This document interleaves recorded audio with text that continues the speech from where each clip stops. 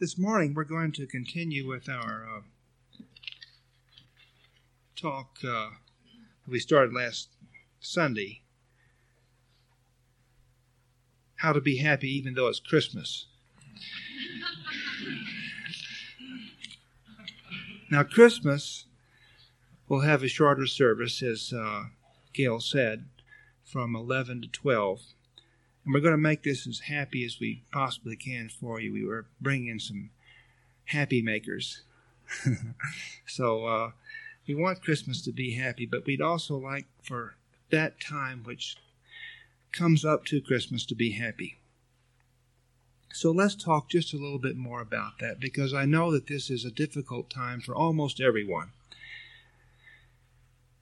And peace is always a possibility in any situation. I know that doesn't seem true oftentimes this time of year, but part of the reason is that there is this conflicting message about Christmas. We have conflicting beliefs about it. We, on the one hand, believe that Christmas is the time for us to get. We all believe this. This is our time to receive, our time to get, our time for other people to be nice to us and give us presents and understand, without our telling them, just what present we want.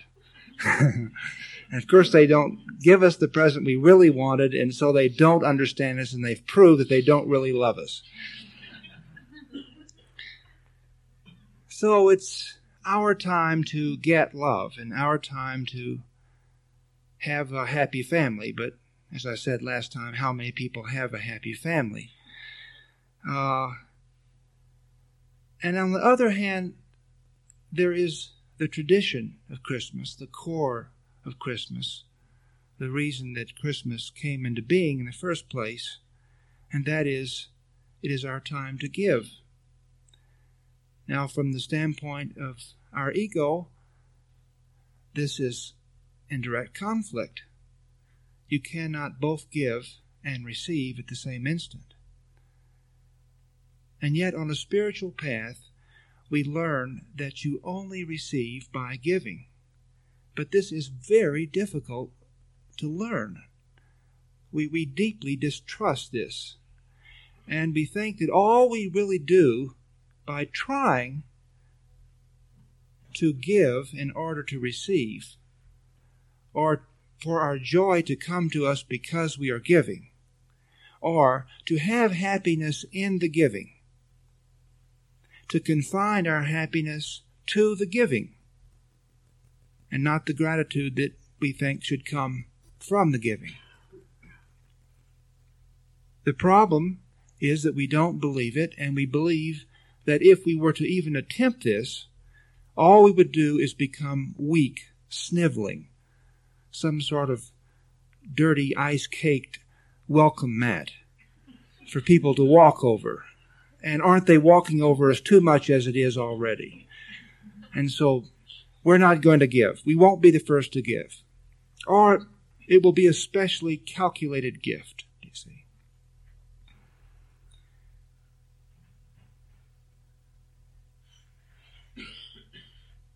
The contradiction is made even sharper and more painful by the kinds of expectations that we all have at Christmas. So not only are we supposed to get the happy family, which we can't have, and get the right presents and all that, many of us, probably everyone, has certain things associated with Christmas.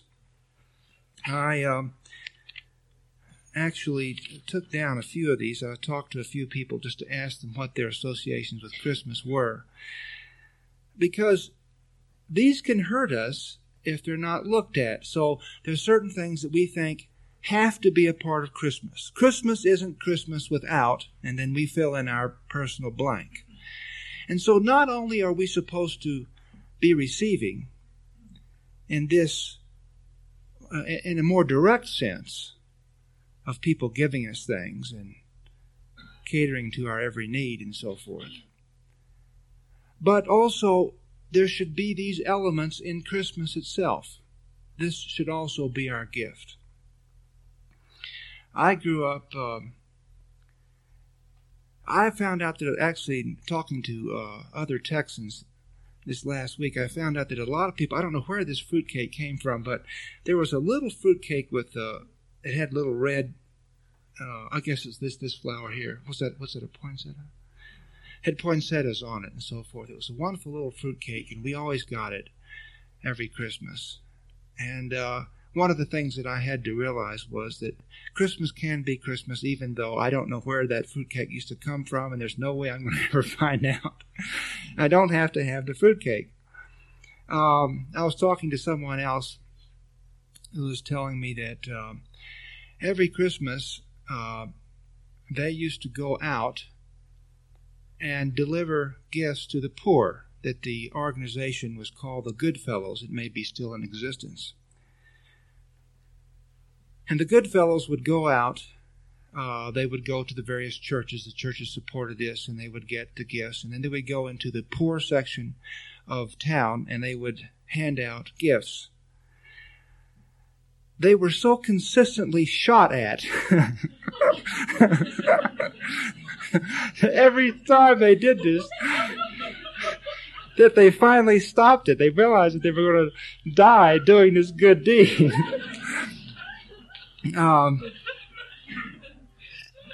And wouldn't you feel like shooting someone who knocked on your door and say, I know that you need this gift. Christmas, I'm here to help you out, you poor, miserable slob. But that was a part of the Christmas memory, do you see? Isn't it? Another one of mine was, how many of y'all remember the aerosol snow that we used to have? Do you remember that? Do they still sell that? I don't see that anymore. What happened that we don't have that anymore? My mother resisted the decorator tree. I don't know how she did this, but I was always very proud of her that she came through. Do you remember the decorator tree stage? Everyone went through the white tree with the red balls or whatever, all the different things that people did. They had to have a different kind of tree, and the regular old green tree was just not right. But one thing that my mom did, she decorated a beautiful tree, but she used this snow, and she used it very beautifully. And so Christmas didn't, as I was decorating the tree with Gail and John, and I realized that there was something missing, and it was the snow. And so I looked at it and asked myself, is this really missing? Is this really what I believe? There are these little pains, you see, with every expectation that's tucked away there in the mind. And if you can look at it and ask yourself in your heart, do you really believe this? Then very often you will see that you don't, and you then let it go. And this feeling, this malaise of of Christmas not being right, somehow it's just not right. You can see it's composed of these little insanities. Or possibly there is something and you can provide it for yourself. I speak a great deal at this church about the AA organization, and that's because I've grown up with so many people, so many friends, relatives, and everything else who are in AA, and I have so many close friends who are in it, that I just have a great feeling for it. People sometimes think that I am an alcoholic because I speak so much about it. Actually, I don't have that allergy myself. But I have found, and Gail's also found, that it's best if we don't drink. It affects us in an unhappy way. It hurts my stomach and makes Gail a little sick and so forth. So we don't drink. However, there is one time a year in which we allow ourselves some alcohol, and that is when we're decorating the tree. Then we have eggnog, and Gail makes the most wonderful homemade eggnog, where you whip up the whites and you put all the eggs in we get the Rancho Las. Did you know that there's a drive-in dairy now here where you can get Rancho Las Lagunas? You just drive in and you get it through it's just like getting a six-pack, people, really, And so we get the Rancho Las Lagunas cream and so forth. And we put in a little brandy. Now, both Gail and I are mystery readers, and those of you who read the English mysteries know that brandy seems to cure everything. They're always giving it. And here is an old family recipe that we ran across. And on the side of the where the recipe was written was in script was this notation about this old recipe. This was in a cookbook. For cases of exhaustion. Now, you remember how they used to capitalize the important words? For cases of exhaustion with a capital E, colon. If case is not serious, half the quantity of brandy may be used. I want you to know in this recipe, the amount of brandy called for was 1 quart.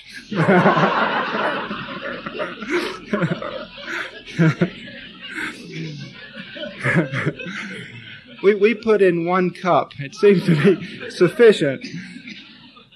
If case is not serious, half the quantity of brandy may be used. Give every hour in cases of extreme weakness! Exclamation point. So I guess eggnog started out as a medicine or something. I'm not quite sure. So one thing that can help, if you know that Christmas is traditionally a depressing time for you, and if you aren't just going to suddenly find yourself waking up Christmas Day at a loss as to what to do, if you're not going to just once again be a victim of Christmas, it might help to make a list of your personal expectations about Christmas. Tell yourself no one's going to see this, and then write down all the silly and the things that seem very important to you about Christmas, and then look at them. Say, do I truly believe this? Or, if not, can I do something about this particular one? Can I give myself this one? For that's perfectly all right. That is another way of walking around the ego's little booby trap. And then the third way, Gail and I were visiting a school recently, and it was a first grade class that we were visiting. And the kids had been given an assignment. They were all sitting at their little tables, and they'd been given a fairly complicated little assignment. They had to cut little things out, and they had to do letters and numbers and so forth. And the teacher was now sitting there, and the little children were queued up there and giving the homework papers to her. And she would look at each of the little papers, and then she would give her comments on it. Oh, well, Billy, the J goes this direction rather than that direction. And, oh, isn't that a good 2? Oh, that's just a wonderful 2. Now, be sure that you've got to always cross your T. This kind of thing. You see, she was making a comment. These kids were, I guess, this was not a public school, and so I guess these kids were probably mostly 5 and 6. But there was a little boy sitting right next to her, and I think he looked like he was about 4. And he was facing out towards the room. And there was a lot of kids in the room. There was 25 kids in this particular class. And every time she would make a comment about the J not being curved the right way, or this is a wonderful 2, or anything like that, the little boy would say, "So what?" And he did that with every single comment she made. It didn't matter whether it was if she was praising or whether. And she must, I don't know, either she wasn't aware of it or she was a very good teacher, because this went on the whole time. It reminded me of the court jester, that the king used to have. It was just marvelous, this little philosopher. So that's a third thing that you can do. If you find that if you can't give it to yourself and you can't see that you don't believe it, if you can't let go of it in that way, then remember the little kid that says, "So what?" And possibly you can dismiss it with that. We must find a new approach to the material side of Christmas. I can't stress this point too much. If you will look directly at how you get yourself in trouble, 90% of it is eliminated by that simple fact. Just a calm, honest looking, sitting down, seeing what the problem is, tracing it back, not asking yourself a lot of questions or doing a lot of analysis, but just stopping and looking and seeing what's going on and asking yourself, is there some way I can begin walking around this? Is there something I can do? I can tell you some of the things that Gail and I have done, and I'm not recommending these particular things. I'm just giving these as an example of things we've done to walk around the unhappinesses that we found were so prevalent in Christmas. These unhappinesses will vary for each person, and that's why I definitely am not recommending these particular things. But these are just examples. It's all right to take steps like this, even though you don't take any of these particular steps. One of the things that we did is we called every friend with whom we were exchanging gifts. And we asked them, we didn't do this after they had already bought their presents. We did this during the year, when people's mind weren't on buying presents and all that kind of thing, when they weren't caught up in all the romanticism and stuff. And we asked them what would they think if we didn't do this, if we didn't exchange gifts, that we were seeing if we could cut down as many of these exchanges as possible because it was so expensive and so time-consuming and so insane. Everybody knows this. Almost everyone will agree that this is absolutely insane, what we get ourselves into, and it tends to accumulate. It tends to be more and more people. And the interesting thing is that the two people exchanging the gifts both don't want to do it. And so if you simply bring it up, many people will say, I think that's a great idea. And so we were able to eliminate many of these sort of routine exchanges. There were some people who said, no, they just thought this was wonderful, we should do this, and fine, so we just did that. And then there were certain people, like relatives and so forth, we didn't even broach the subject with them because we knew it would make them unhappy just to even to mention it. The second thing that we do is that we only answer the Christmas cards that we receive. So we wait until the card arrives, and then we immediately rush out and say, this cuts down on that we don't have a list of people we have to send out and so forth. And hopefully we get it out fast enough that they don't suspect anything. So. Now here's another one that I definitely would not recommend for most people. You'd have to both be completely at peace about this. But for a number of Christmases now, Gail and I have not exchanged presents with each other. And this is a happy thing for us. It's simply one less thing to do. And we both feel very good about it. If you have a spouse to whom this is extremely important to receive gifts, and don't ask them, look at them in your heart, and you know whether or not this is important, then I wouldn't even bring this subject up. But that's just one more thing that we've done. Here's another one. This actually came from the daughter-in-law of someone who attends this church. As a matter of fact, she came up after the Thanksgiving meeting and told me that she was so grateful for her daughter-in-law. And we're grateful for her daughter-in-law, too, because she came up with this idea. This was for John's sake. We told John that we would never buy any present that was advertised on TV. Now, we buy him lots and lots of presents, but we found that that was a very simple way of getting out of this, because kids look at this thing like there's a Snoopy ice cream maker now or something. And it doesn't even look like it works on TV. I mean, the kids get what looks like about 1/8 of a teaspoon of crushed ice into which they have to squirt this red stuff, But the kids see it, and there's all the music and everything, and they think this is just wonderful. So he's just accepted that. As a matter of fact, he calls us on it. He told us the other day, you buy Cheerios, and Cheerios is advertised on TV. Now, as I say, I'm not recommending that, but we've turned out that it is greatly simplified. It doesn't cure all the problems, but it's greatly simplified this business of, I want that, and I want that, and I want that, because they've seen it on TV. And yet, at the same time, we can be very, very generous and give him lots and lots of presents.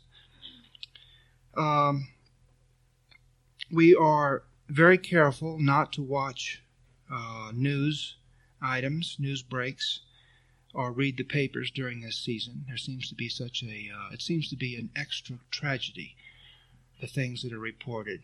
Gail and I have not listened to the news or subscribed to a news magazine or to a paper for, I guess, several years now. But I even go to the extreme that when John is watching one of the Christmas specials or something like that, if I'm in the room and a news break comes on, I start singing to myself very loudly until I can get out of the room. I don't even want to hear it, what's going on. And I realize that many people think this is absolutely appalling. Someone the other day was telling me about the war that we are in. I did not ask, when did this happen? With whom is the war? I did not call up anyone else and ask them, is it really true we're at war? To this day, I don't know whether it's true or not, or if we are at war, with what nation we're at war, and I'm perfectly happy with that. Now, if I were in a position to do something about the war, then I would, of course, want to know about it. But I am not in position to stop this nation from fighting other nations, and it does distress me, and I cannot turn to God as easily, and I cannot meditate as peacefully, and I'm not as good a husband or father if these sort of stories circulate in my mind. And so my way of dealing with it is I just simply don't put them in there in the first place. Once again, I don't recommend that. You have to see for yourself whether or not, there's a mystery. I would not recommend this to most people. It's a fairly violent mystery. It's called 8 Million Ways to Die. Do you remember the old radio program that used to end, the city, the something city has 8 million stories? Naked City. The old radio program. And it always ended with, it has 8 million stories, and this has been one of them. Well, in this book, written by Lawrence Block, he reads the New York papers every day, and he tells you what he's reading. And also, it so happens it's a story about a man joining AA, having a fight with whether or not he should do that. And one of the appalling pieces of advice he gets from his sponsor at AA is, well, then why don't you stop reading it if this so upsets you? It upsets him so much that he wants to go back and drink.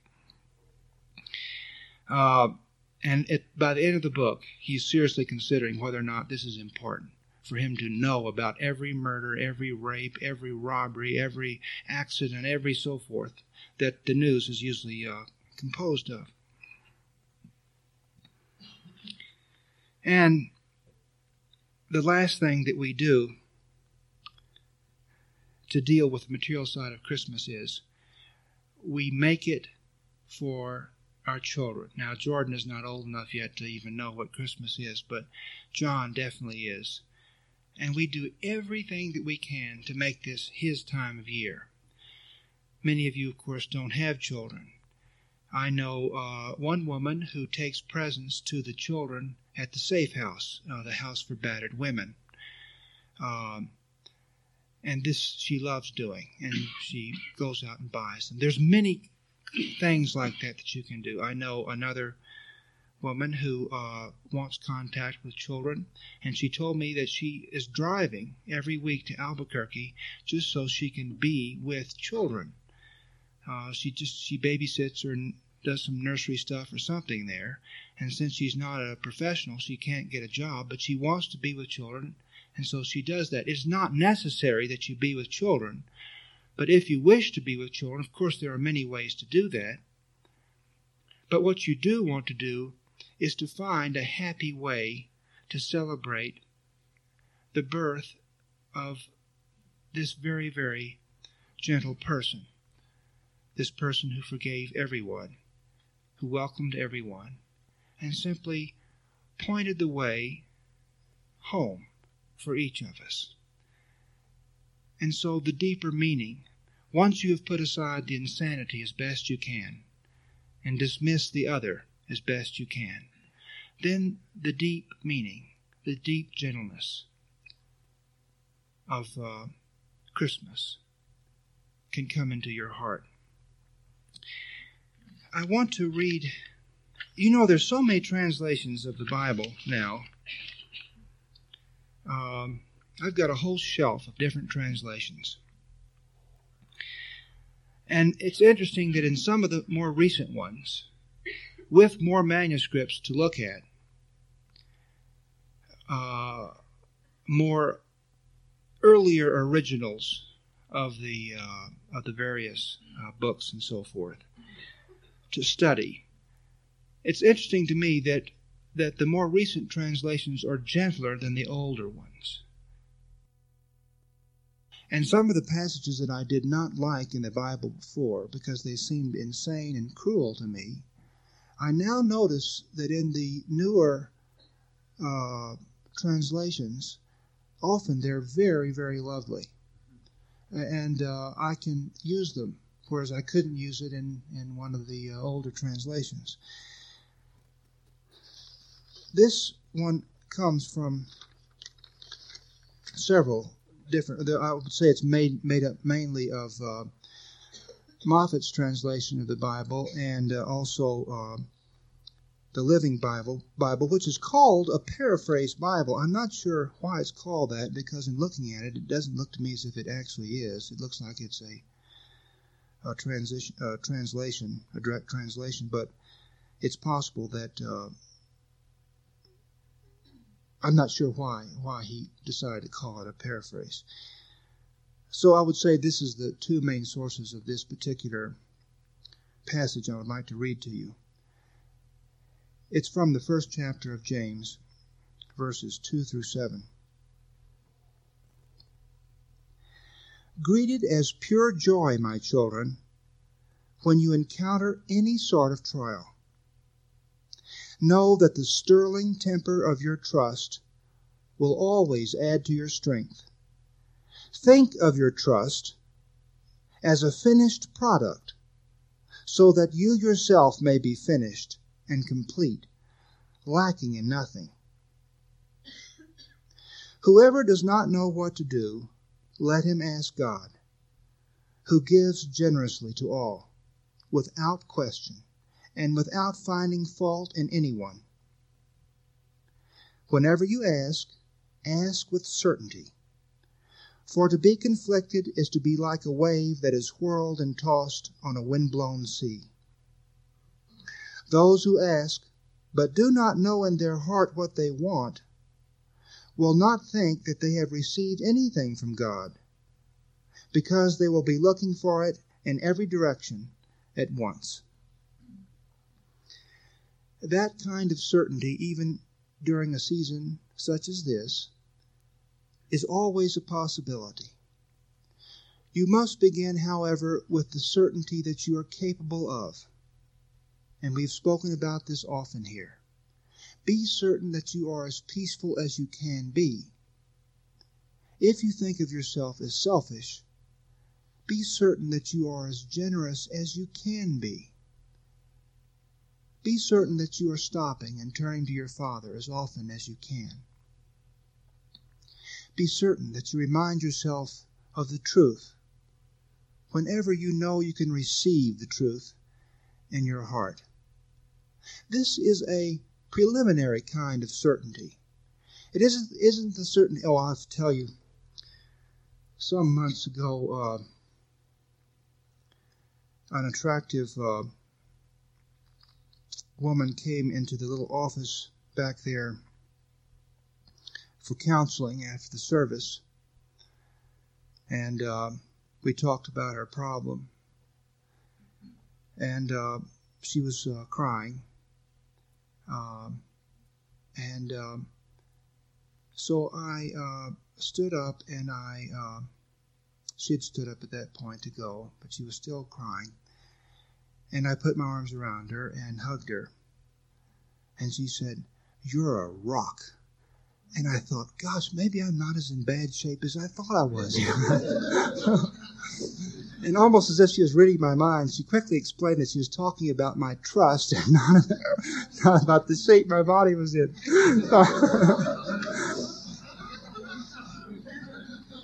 It is indeed possible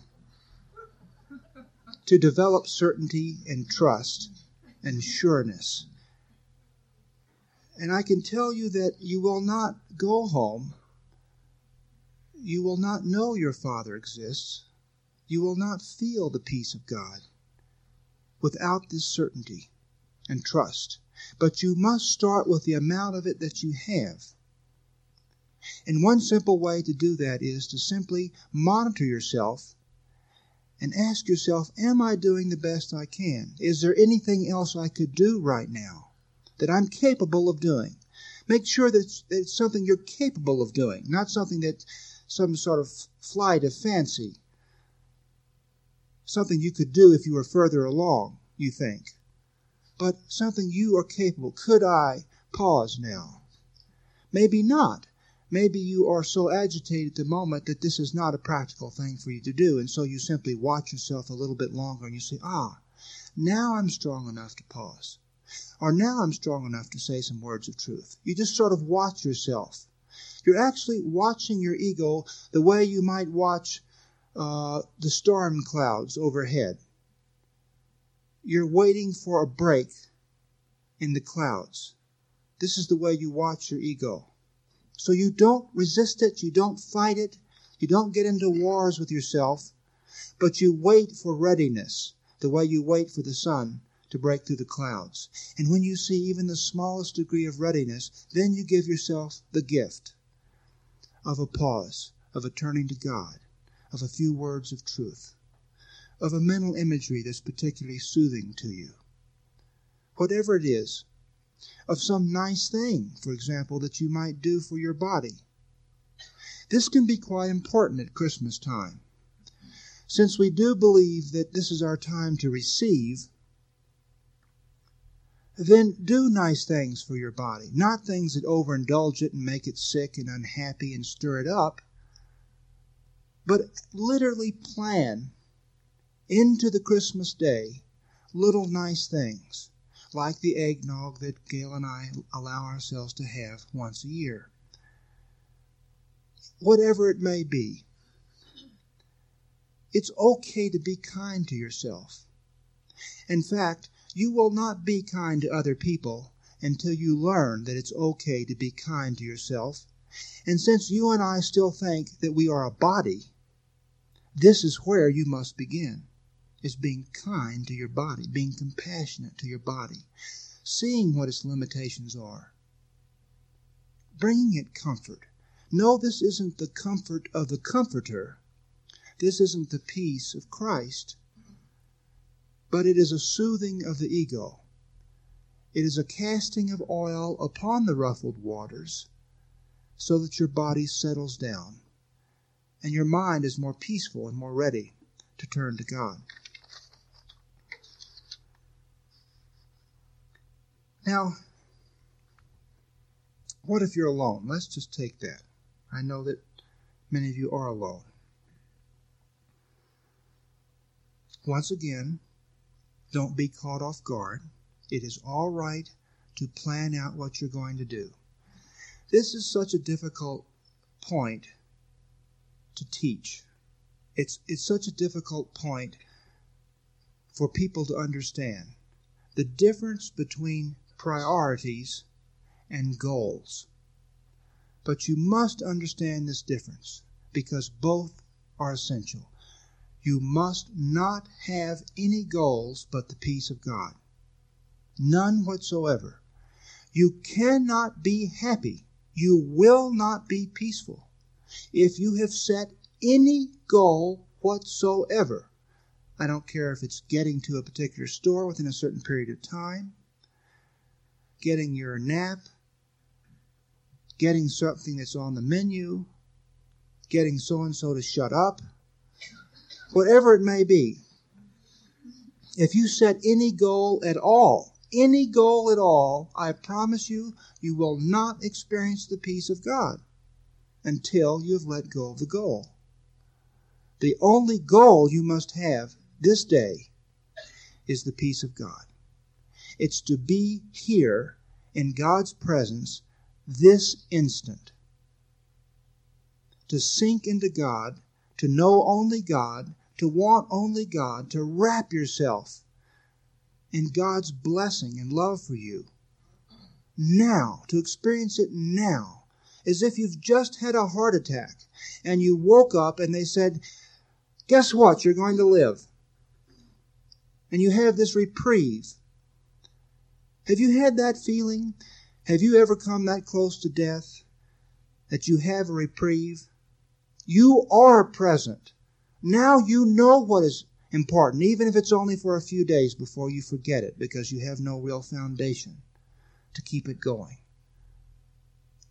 Do whatever you need to do to remind yourself that God is in the present and nowhere else. Your blessing and your happiness is now. If you have to tell yourself, I'm putting my right foot forward, now I'm putting my left foot forward, now I'm putting my right foot forward, now I'm stepping over the curb, now I'm tripping with my left foot on the curb, now I'm picking myself off the sidewalk, whatever the thing may be, then do it. Do anything. Because when you're in the present, you begin sinking into God, yourself, your home, and you will begin to feel it. But whenever there is any tension, whenever there's any sense of hurry, I promise you, you have set a goal. That is the telltale sign. A sense of hurry, a sense of rush, a sense of tension. That means you set a goal in the world. It is not the peace of God. Now, the tricky thing is that these goals can seem to be very worthwhile. I need to have my meditation. This is the time for my meditation. I need to get to the dispensable church on time. I realize many of you do not suffer with that particular goal. They will seem very, very worthy, do you see? I've got to read my holy book, whatever your holy book is, so much each day. And you're disturbing this, you think. But it is not the peace of God if it's in the future. If it takes the future to satisfy it, the goal is not the peace of God.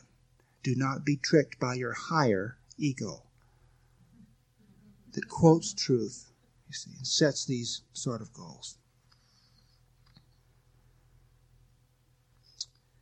Especially, you might want to plan for Christmas afternoon. Many people are excited enough in the morning, or they're in a great enough state of terror in the morning that they can get through it. But in the afternoon, it begins to set in. As that great yogi from India that you all know, Yogi Berra, said, Christmas afternoon is not over until it's over. Isn't that what he said? So Christmas isn't over until it's over. So plan for the afternoon. Plan for the next day if you need to. Do whatever it is that's nice to do for yourself. Go ahead and have the kind of life you want. Go ahead and have it. It's that simple. I'd like to talk just a few minutes about children. Now, I realize that many of you will feel excluded about that. But many of you do have children. And so let's talk just a moment. Because the one good development is that that Christmas has become a time for children. And this is not too far off from the original meaning of children. Of Christmas.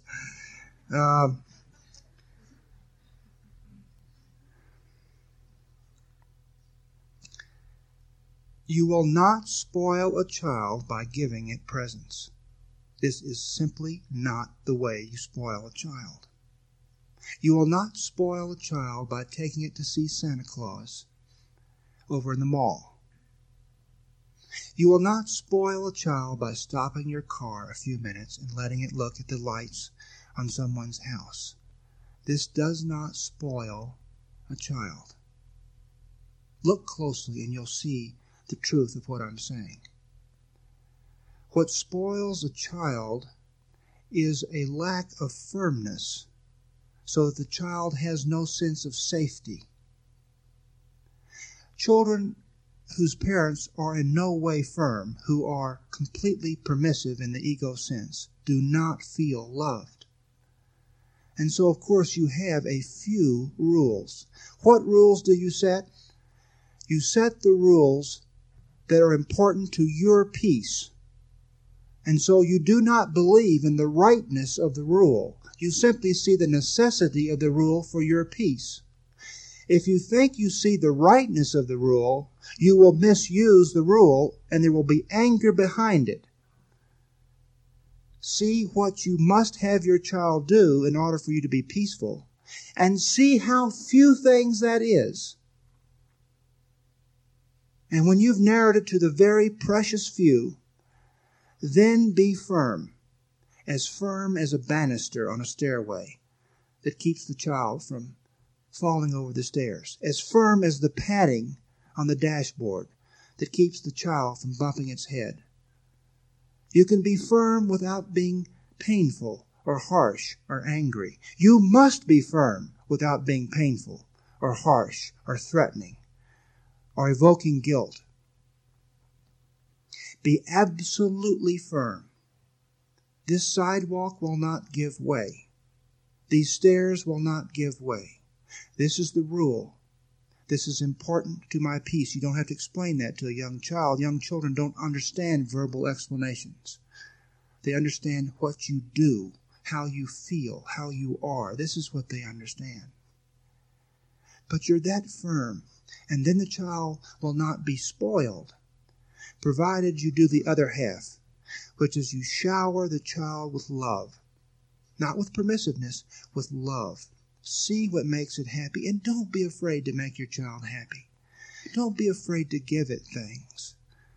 Now, of course, if it's having an ego attack in which it's very unhappy and it's just saying, I want this, and I want this, and I want this, and I want this, you don't have to immediately go out right there at the instant and satisfy the ego attack.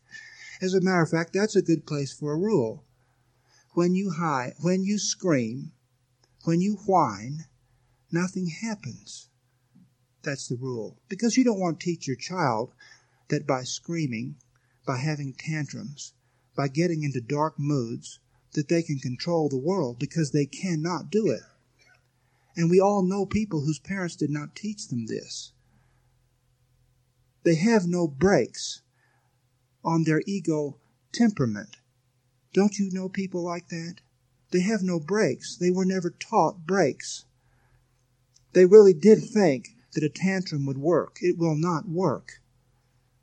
And so there's a place for a gentle rule, do you see? And so it's not that you buy them presents in the middle of an ego attack, but don't be afraid to buy them presents and take them places and do things that they think is wonderful. It doesn't matter if you see that eventually they will see that it's not wonderful. At the moment they think Santa Claus is wonderful. Oh, there was this, one of the letters that was on the Alan Thicke show that my friend I told you about last Sunday had told me about, the little letters that he read. Was this. It was a letter to Santa.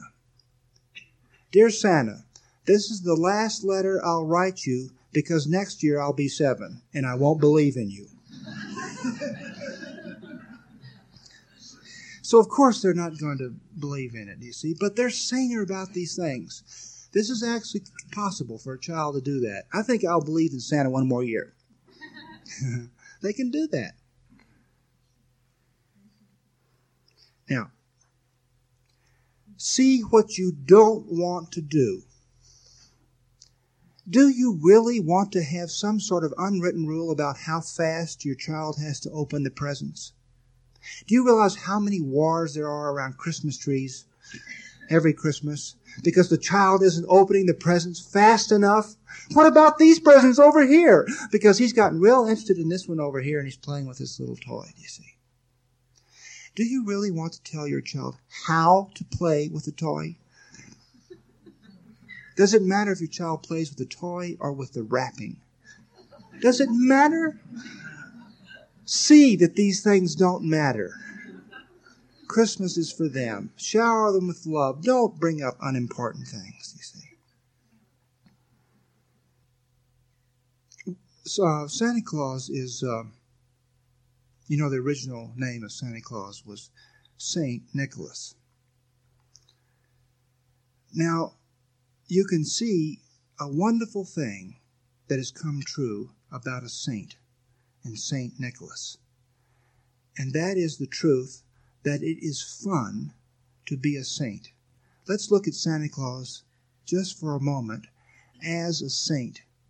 Think of Santa Claus as a saint. Can you see how much fun Santa Claus is having?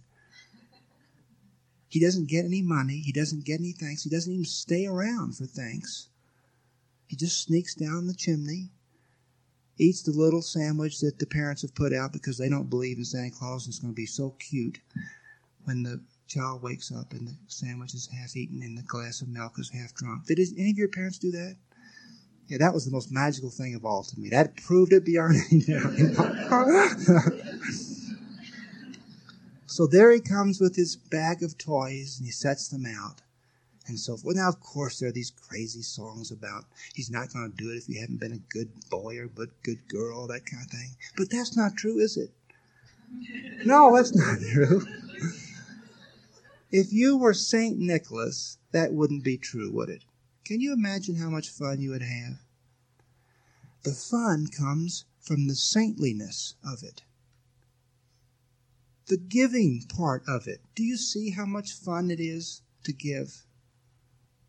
And so, let yourself be a saint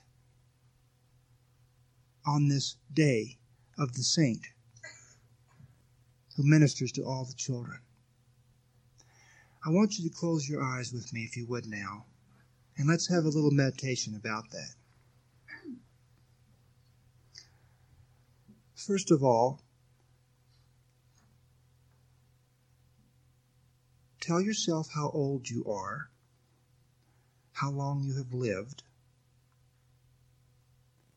Look back and see some of the stages that you've gone through. What kind of person were you at 14, at 28, whatever it was? Look back. Can you see how far you've come?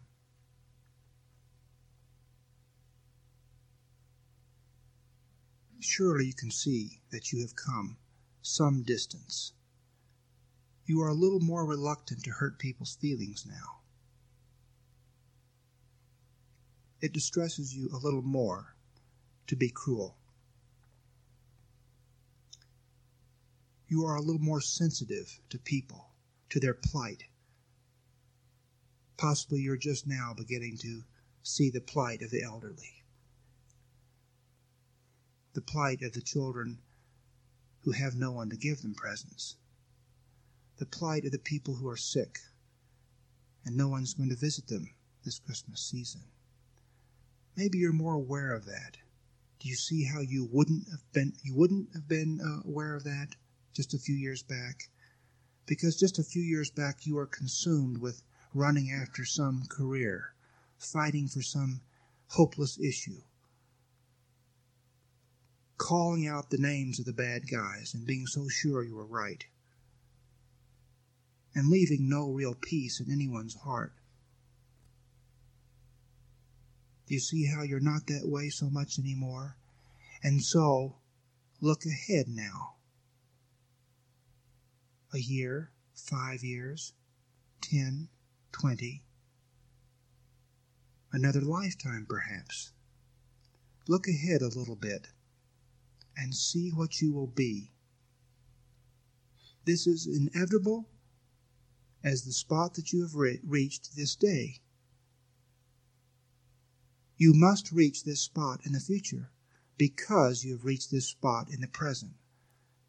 See what you will become. See the kind of person you will be one day. And see how happy you will be being that kind of person.